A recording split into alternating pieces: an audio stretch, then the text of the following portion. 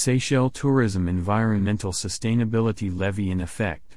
As a leading destination for travelers seeking pristine landscapes and unparalleled natural wonders, Seychelles government, in its continuous commitment to preserving the breathtaking natural beauty of the archipelago and promoting sustainable tourism, has always strived to maintain the ecological balance and protect its unique environment.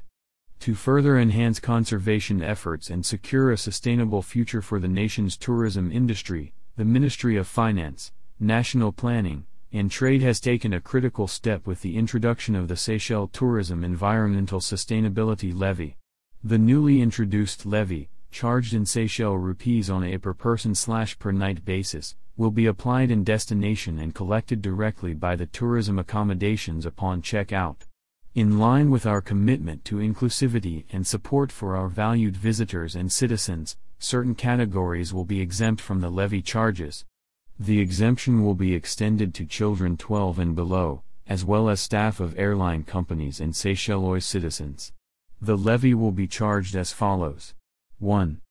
SCR 25, small tourism accommodations. 2. SCR 75, medium-sized tourism accommodations. 3. SCR 100, large tourism accommodations, yachts, and island resorts. The primary aim of the Seychelles Tourism Environmental Sustainability Levy is to support environmental conservation and rehabilitation initiatives. By directing the proceeds from this levy towards the environment, Seychelles seeks to further protect and enhance the natural environment that draws thousands of visitors to our shores each year.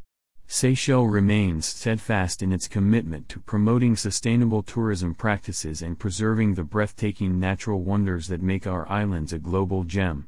The Tourism Department is confident that the Seychelles Tourism Environmental Sustainability Levy will serve to further enrich the experiences of all who set foot on our beloved shores.